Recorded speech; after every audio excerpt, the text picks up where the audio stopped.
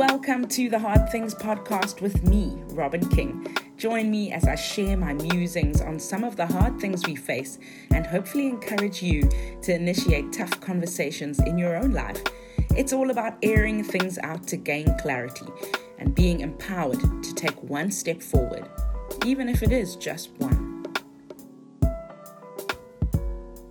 Day 5. If you heard the preamble to this series, you would have heard me read a poem called Alone Time. And there's a section in it where I say, what do my tears know about the days to come? What do they preempt about the things in me I'll have to face? And yesterday was one of those days. The first day, really, in this adventure, that something really surfaced that needed the quiet and needed the slowness to be revealed. And it's strange how that happens sometimes in the busyness of life, in the other things that are happening. There's some things that require us to be slow, that require things to be quiet for them to be seen. And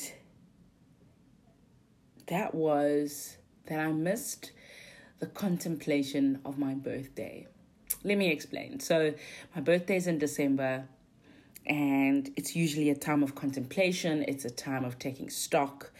It's a time where I really assess where I'm at and decide on the things that I would like to take with me into the new year and the things that I would like to leave behind as I grow up. And I missed out on this time for various reasons. Towards the end of the year, I had a project that came to an end.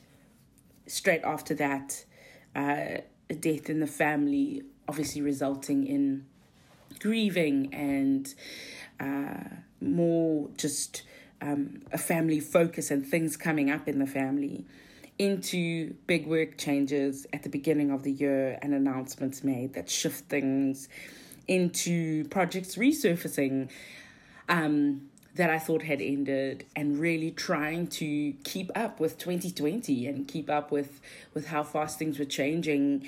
And just as I thought I was hitting my stride, we hit COVID-19 and this lockdown. And in the middle of all of that, I turned 35. And I didn't have a proper moment to think about that and to reflect on that, to contemplate where I was at.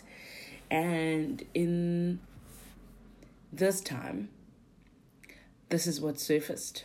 And I've spent some time journaling, spent some time wrestling with what has surfaced. I think there are a few milestone birthdays that come.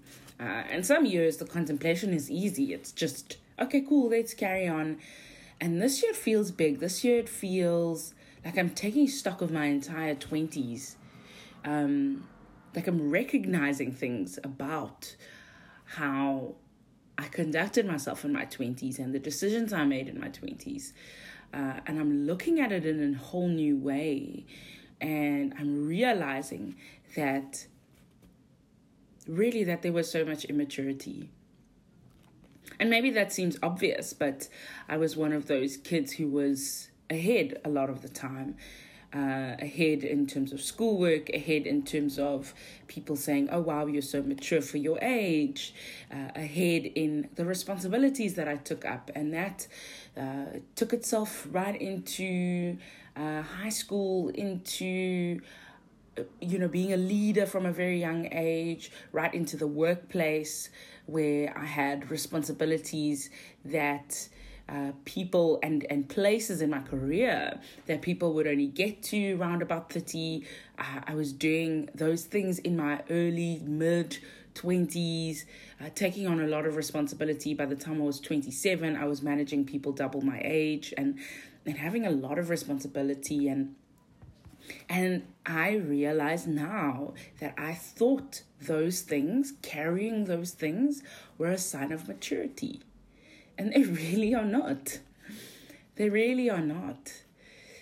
And as I sit here now, on day 5, I am making a decision. I have made a decision that instead of trying to run ahead, instead of trying to hack each stage of life and be prepared for the next stage and spend my 30s trying to hack the 40s so that when I get to the 40s, I will be ahead. I am letting that go. I'm letting that go. I want to be where I'm at, a 35-year-old single person working on my dreams, on my career, on my health, at all levels of health, and just being where I'm at. Because it doesn't really work. It doesn't work. Being more mature than my age at 12 didn't make 13 any better. It didn't make going to high school any less strange, any less difficult. And being more mature for my age in high school didn't make a difference in terms of my ability to handle the rigors of university, and so on and so on and so on. And this is what I've woken up to in this lockdown. This is what I'm contemplating on day 5. This is what I've decided. I want to be where I'm at. And that is my invitation to all of us. Can we, in this moment, in this life stage, whichever life stage it is, be where we're at? Thanks for listening to the Hard Things Podcast. Find the pod on Instagram at the Hard Things Podcast. I'd love to hear your thoughts as you join in the conversation. Also, if you like what you hear, leave a review or rating so we can share the conversation with others around the globe. See you next time.